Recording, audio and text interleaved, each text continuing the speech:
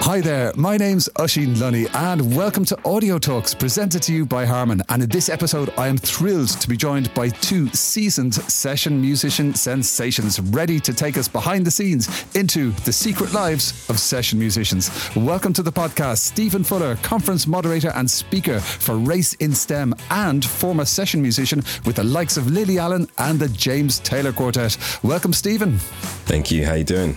Good to see you, mate. Thank you so much for joining us. And we are thrilled to be joined by Sean Lee, who is a very in-demand session musician, a multi-instrumentalist, a DJ, composer, recording artist, library music aficionado, and officially the hardest working tiger man in show business. Welcome, Sean. That's a mouthful. Good morning. You're very welcome, sir. All right. Thank you for joining us. Hey, so listen, I've just given a tiny glimpse of your two stellar careers in the world of music and much more for our listeners. But maybe you could fill in some of the blanks there and tell us a bit more about your career so far and give the listeners a bit of a flavour for what you do. So I'm going to ask each of you for a bit of an intro, and we're going to start with your good self, Stephen. Hey, nice to be here. Thanks for having me. So I guess it all stems from childhood. You know, I grew up playing three instruments, wanted to be like my big brother. So I took the trombone, violin and piano and was, I guess you could say, in part of a number of groups, county and school level, you know, classically, jazz and what have you. 18 years of age, you know, moved back to London where I went to Trinity College of Music and I did a jazz degree there. And we grew up in the church, you know, that was the background. And so many musicians within the church have a great knowledge and understanding of music and its natural flair and how it's to be played in certain environments. So that was really a good schooling for me. So by the time I got to university or college, I was used to performing in general in front of, you know, decent crowds. And it was really there where, you know, I was in a position where, from a location perspective, I was able to be in touch with a number of friends who were from the church industry, or from the church background anyway, who were working in industry. And, you know, Steve had come to London and he plays the trombone and we need horn sections for this, we need horn sections for that. And that's how it started, really. The first call-up I ever received was at 18 years of age when Lamar came out of Fame Academy. We did, a couple of shows in London town. And then, you know, in year 2, I started working with the James Taylor Quartet. Again, for a friend. It was in celebration of their 20th anniversary, funnily enough. So I was there playing amongst some giants in the horn section. Lo and behold, year 4 came and a friend of mine from church, who's a fantastic drummer who goes by the name of McNasty. His official name is Josh McKenzie, but McNasty is his stage name. And we knew each other for many years. And he's actually the big brother of Labyrinth. And he was a drummer at the time under a record label he was MD for the likes of Daniel Bedingfield and Natasha Bedingfield. And he called me up. It's like, Steve, we need a horn section to come down to Hackney. You know, in premises. We need this, we need that. Just come, write the notes out on the score. You know, just come ready. I had no idea of who the artist was or anything like that. And we just get in and we're playing, you know, the same thing over and over and over again. It was very monotonous. It was very boring, to be quite honest with you, because 4 years of playing jazz, 4 years of jazz scales and all this type of stuff was what it was. And then lo and behold, you know, the artist came and says, we're number 1. And long story short, it was Lily Allen. So that's where it got up to. And then obviously the rest is another story. But, you know, that's how it happened for me. That's a beautiful backstory. I love it. There's a nice symmetry to there and a great path. And I can imagine that moment of surprise when, you know, Lily Allen is unveiled to the room. That's brilliant.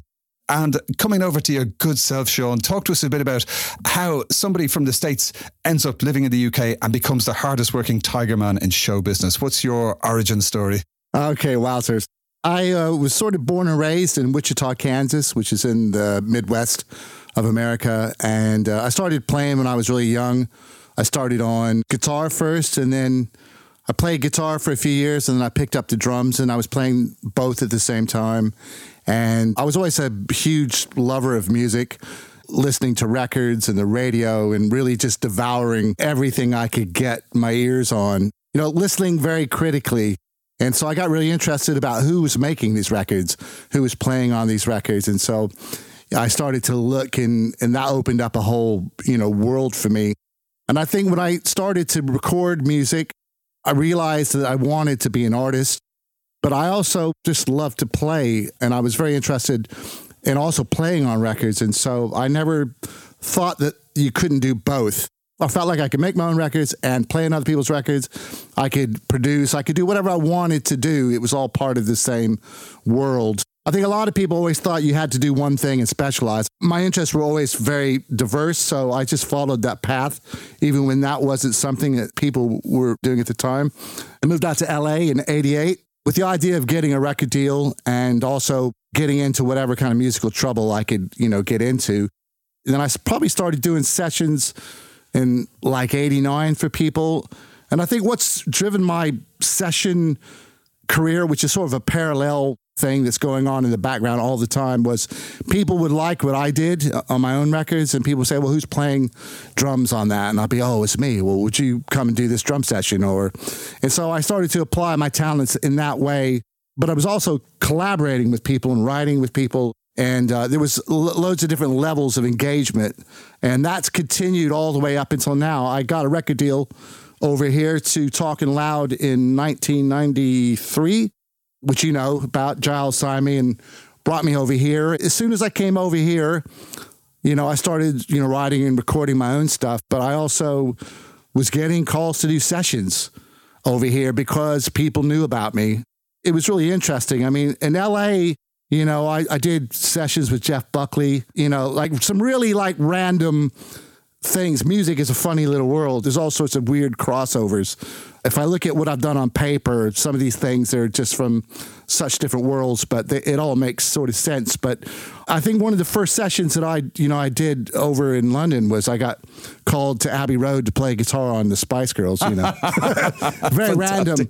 But I've done a lot of underground, a lot of left field, a lot of people that if I reeled off the names, people would know who they are, or only musos would know who they are. But, I'm into music. That's what I do. And if somebody wants me to do something, if I want to do it, I do it. And I still adhere to that today. I do what I like and I like what I do. And it's all good.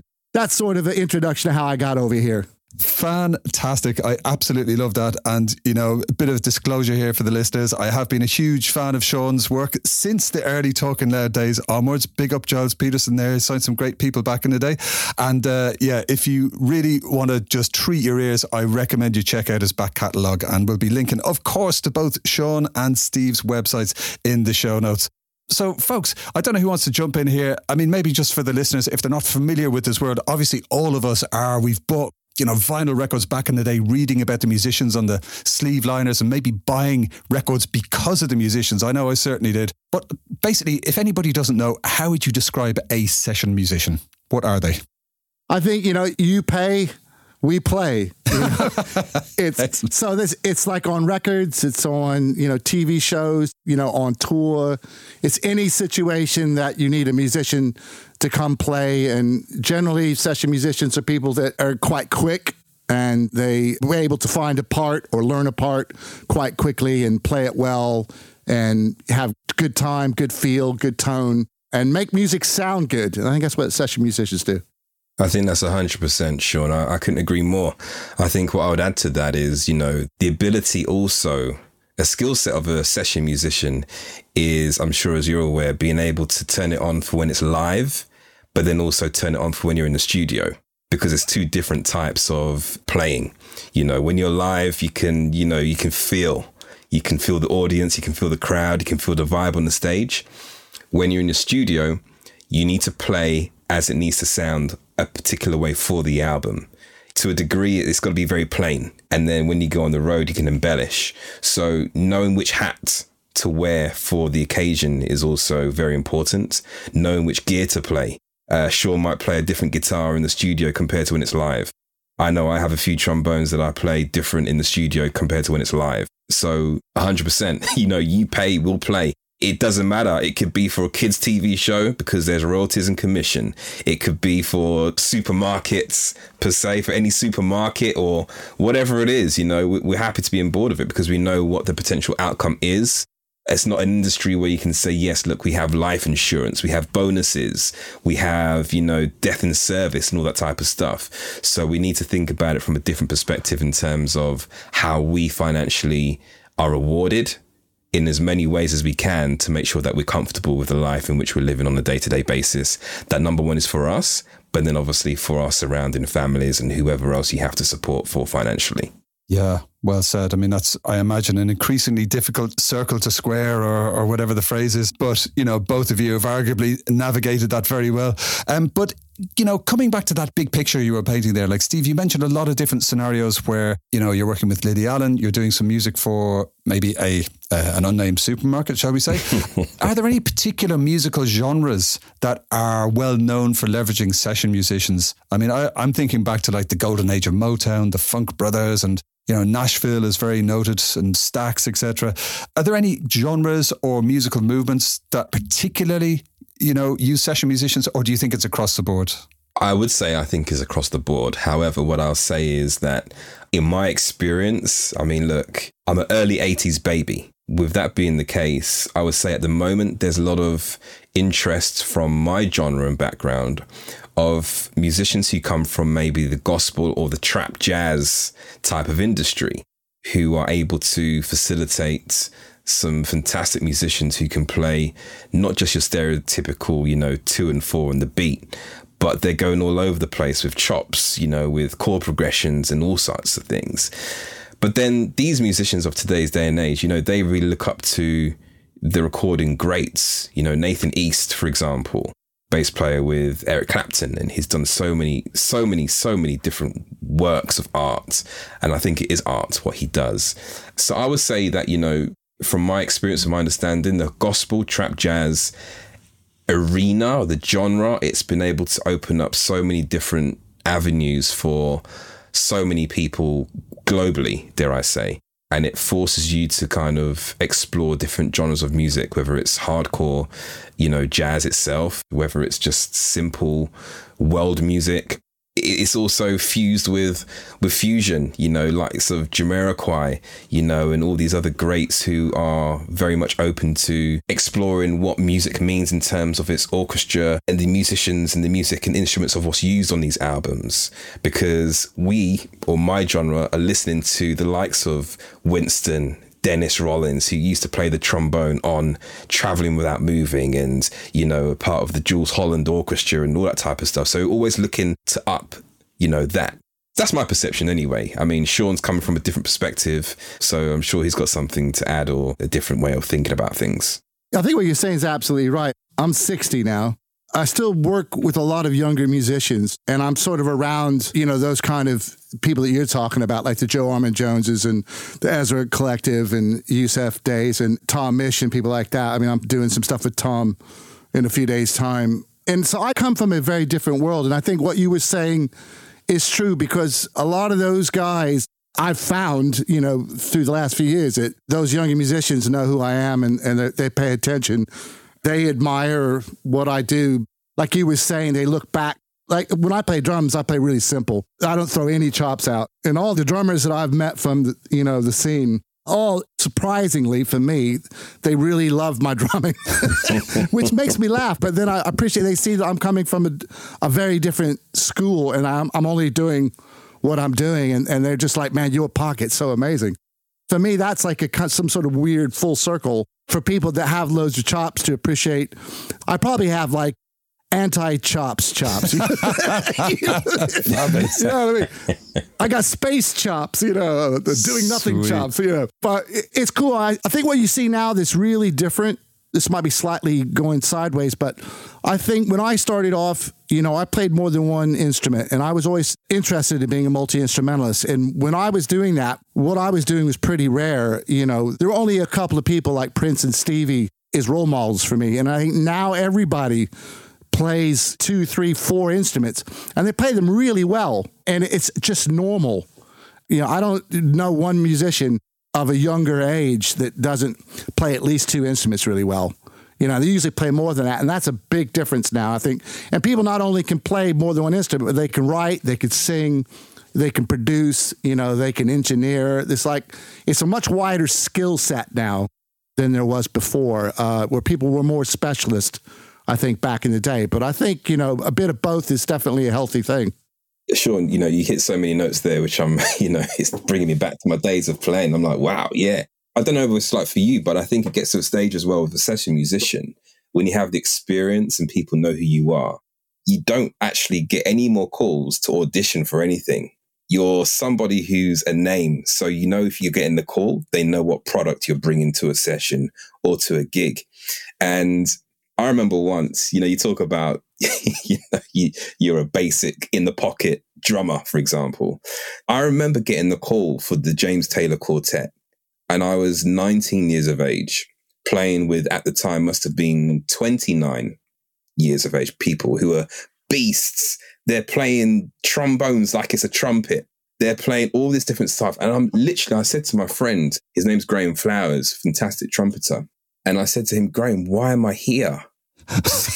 What have you done to me? Why are you putting me in a group with these people? And he said, look, what they do is fantastic.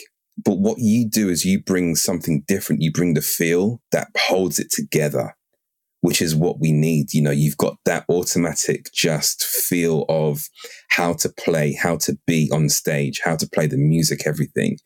And when I saw that, again, something just clicked. And I was like, yeah, whenever I get a call for something, it's because I have a purpose and they want whatever it is that I'm bringing. So it's not just me, the trombonist, it's me, the individual. Sweet. Wow. You've really taken us both deep into the world of the session musician there, about the, evolving your reputation, about the kind of the fear of maybe stepping up to the plate. There's a bit of trepidation to begin with, but then you prove yourself, and it's, it's kind of in at the deep end. It really is, stepping alongside these giants of musicianship. It's so cool to get a glimpse of that personal journey.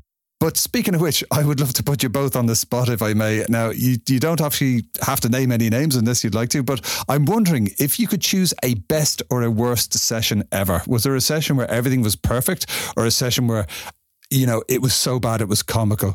I'll try to give you a quick best and worst. It's hard to choose a best because that could mean so many different things.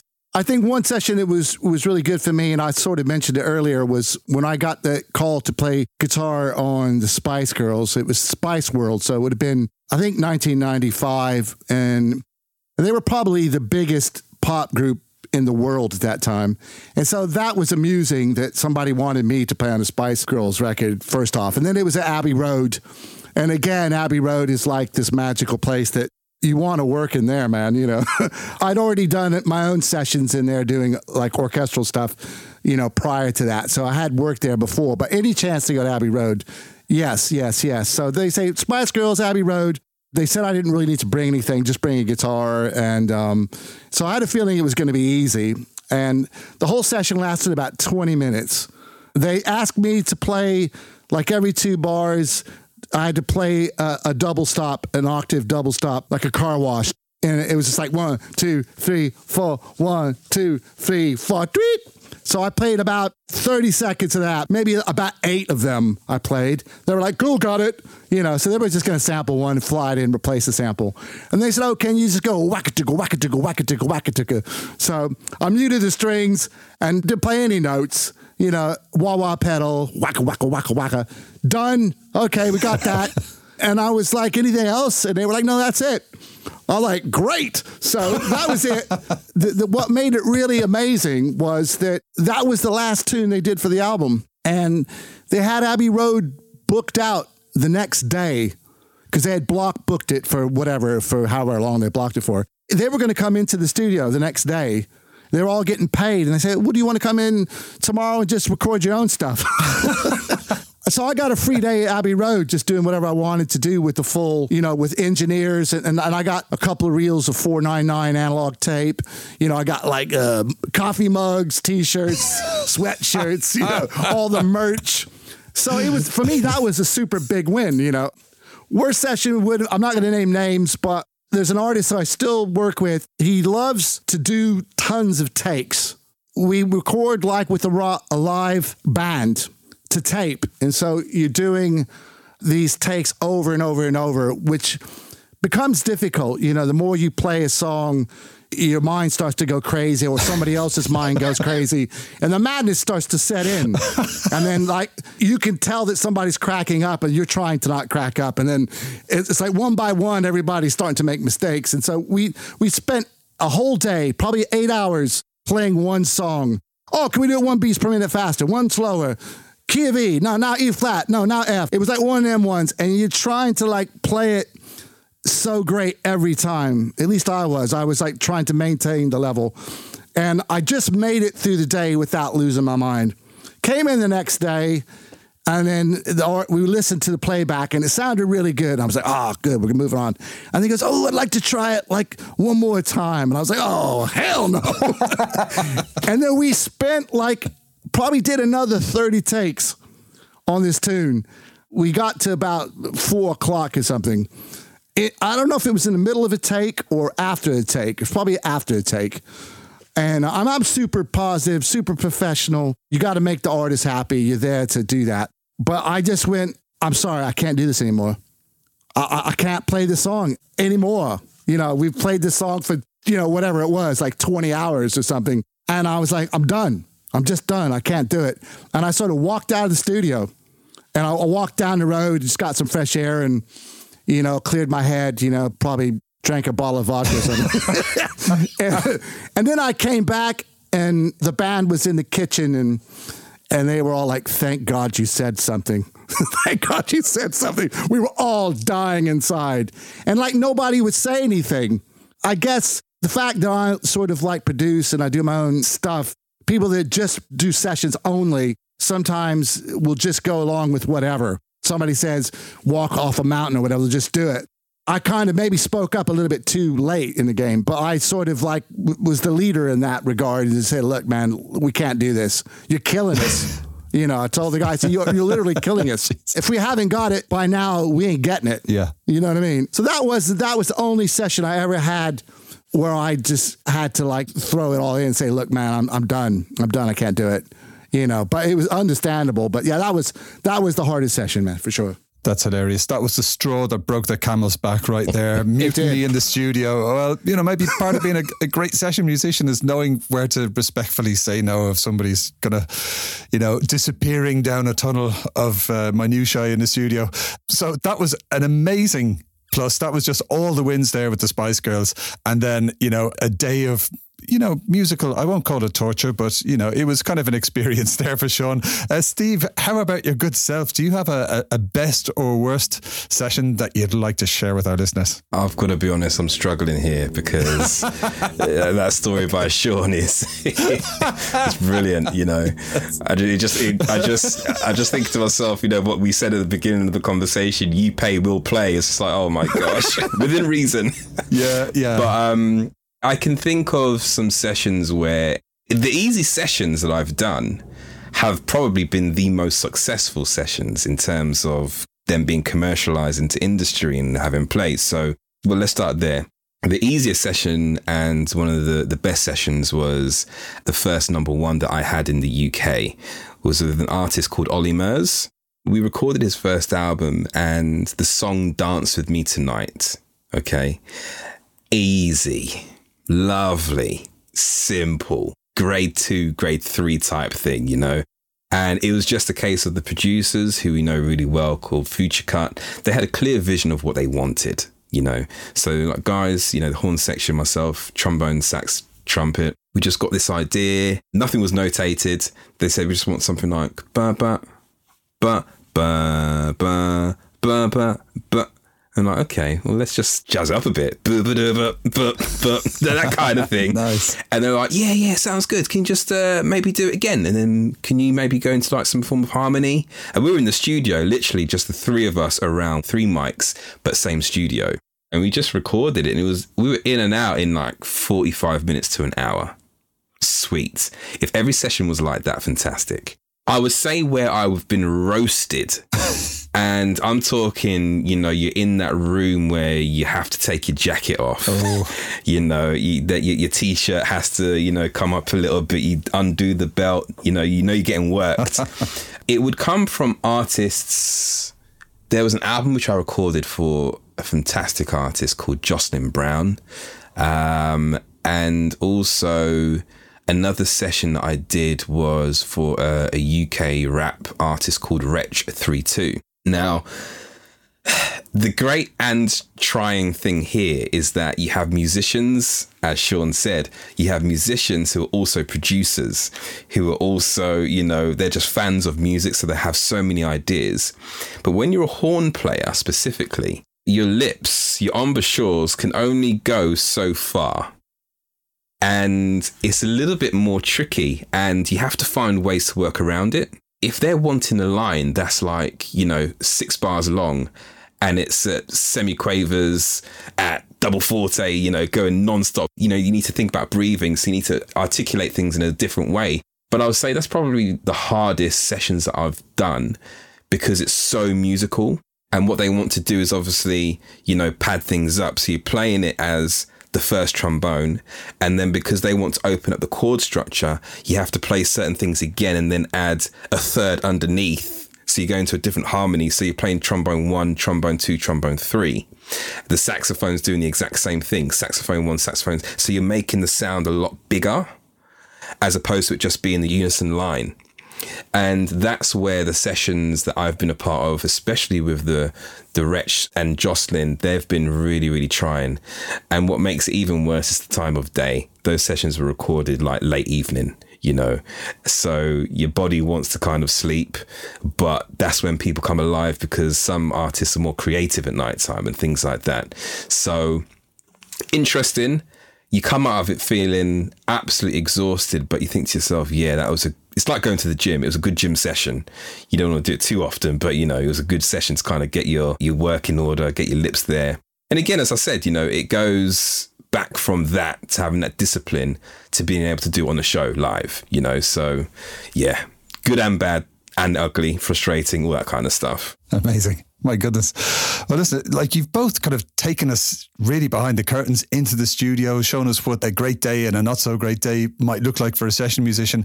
But there is a lot of chatter online about AI and this idea of AI being able to generate music. And if you know, shovel stuff in, AI can do a reasonable copy of a number of data sources. And, you know, there is some conjecture around, could that be used for some musical generation in the same way that it's generating visual arts with a number of those AI platforms. But listening to what you both do and the kind of importance of the vibe and the feel and that experience you bring into it, I have strong doubts that robots could ever rock like somebody like Motown's James Jamerson or something. You know, artists with character, with experience, with a lifetime of creativity that goes into those, 3 or 4 minutes of perfection.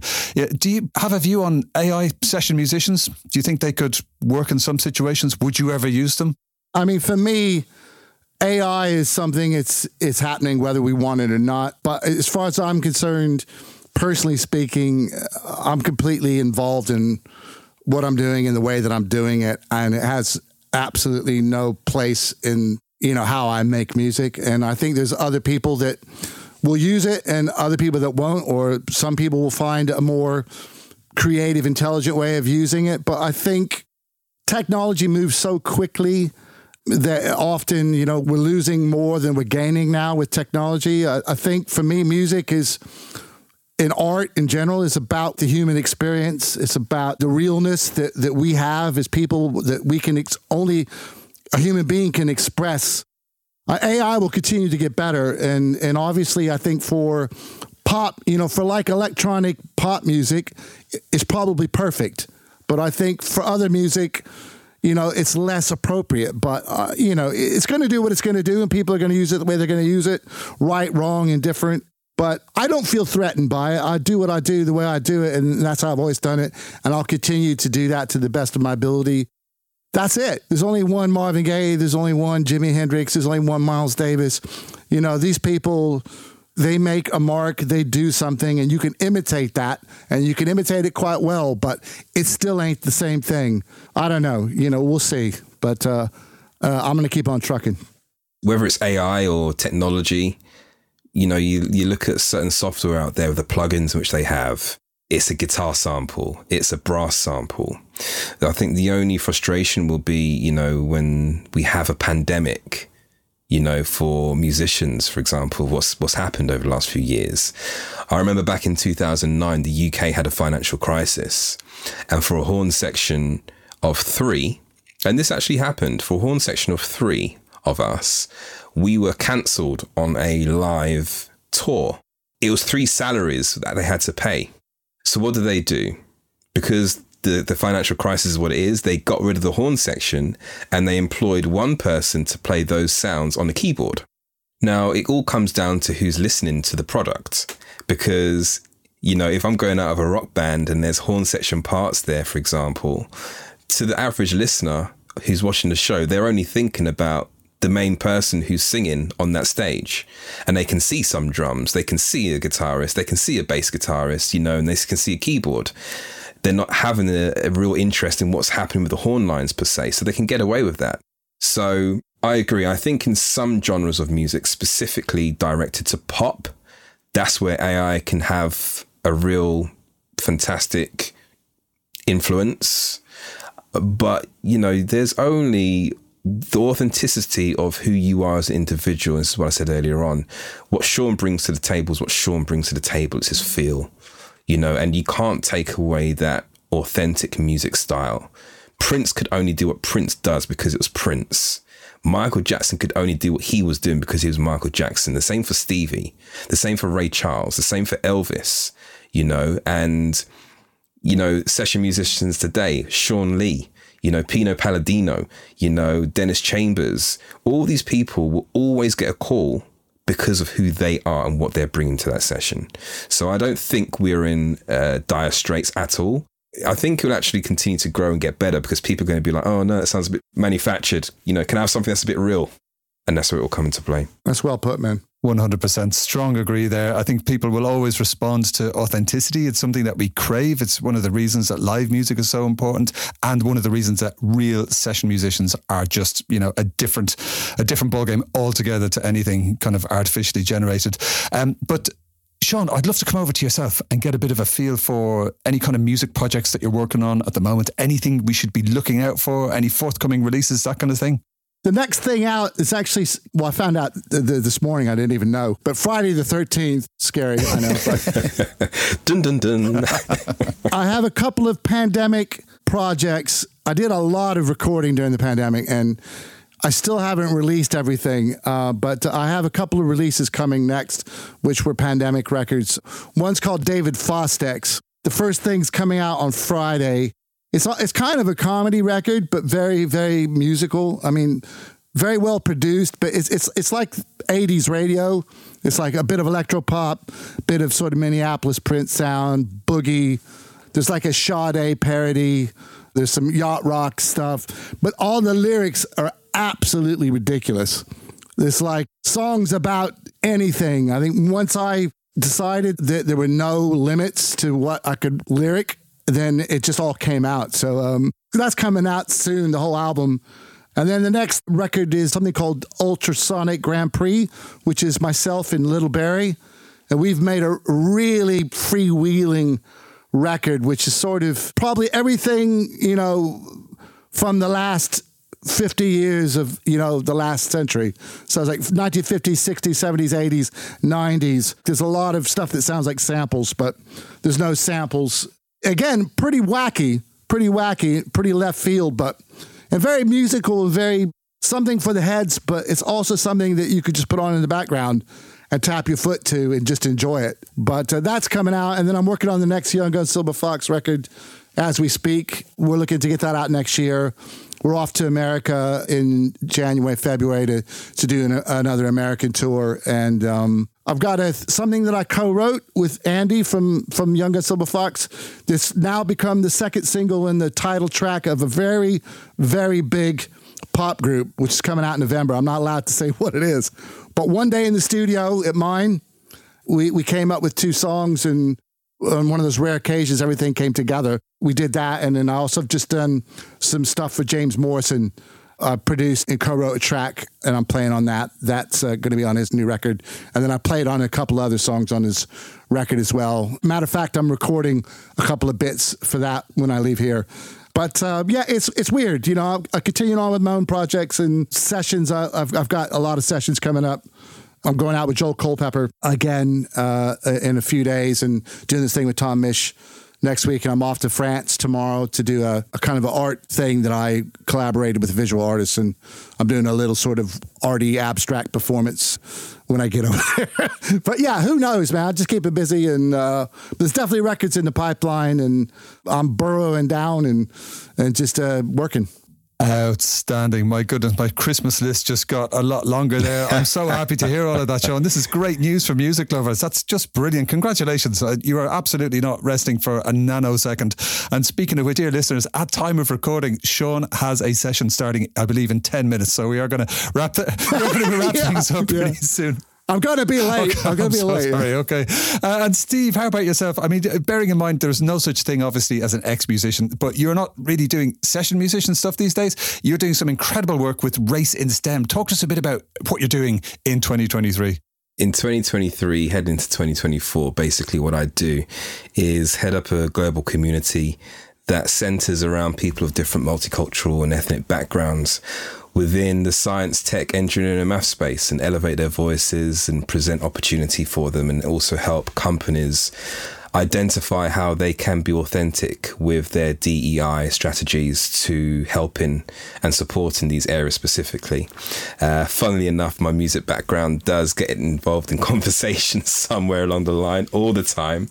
But you know, I am beginning to get my trombone out again. Her name is Susudio, and you know, she's getting worked a little bit from time to time. Good man. Especially with Christmas time popping up, a few sessions here and there. Outstanding. That's great news on all those points there, Steve. Thank you so much. And we actually met at the Dublin Tech Summit where Steve rocked the main stage and brought a whole bunch of amazing people talking about race and STEM, and it was just brilliant. And, you know, again, we're going to be linking to the incredible work of both Steve and Sean in the show notes. Do check it out. Okay, as we are wrapping up our session here for Audio Talks, I've got one final question for both of you, and that is to choose a track to add to our VIP title playlist. And we'll start with you, good self, Sean. Rolling Back by Young Gun Silver Fox. That's from our 4th album. Outstanding. Excellent choice there, Sean. And Steve, what say you? I'm going to go with something that I love listening to in general. It's a Jamiroquai track and it's called Time Won't Wait. Beautiful. Okay, both those are going on the playlist, and I'm going to be really basic and throw on Steely Dan, Reading in the Years, because of that incredible solo by Elliot Randall, which is just one of the greatest of all time. And apparently it was one take. Thank you so much for joining us on the podcast to open the kimono on the secret lives of session musicians. Thank you, Stephen Fuller. Thank you for having me. Nice to be here. Awesome. And thank you so much, Sean Lee. Cheers, Oisín. Thank you, man. Thank you. Listeners, don't forget to subscribe, comment and share Audio Talks with your friends and family. If you're enjoying the Audio Talks series of podcasts, why not pop over to Apple Podcasts, Spotify or wherever you get your podcasts and leave a nice review. It really does mean a lot, and it helps new listeners to know about the awesome guests we talk to in every episode, like Sean and Stephen. In the meantime, for more exclusive content, some behind the scenes goodies and maybe even some competitions, connect with us over on the Instagram. You can find us at Audio Talks Podcast. We'll be back soon for some more session-tastic Audio Talks. See you next time.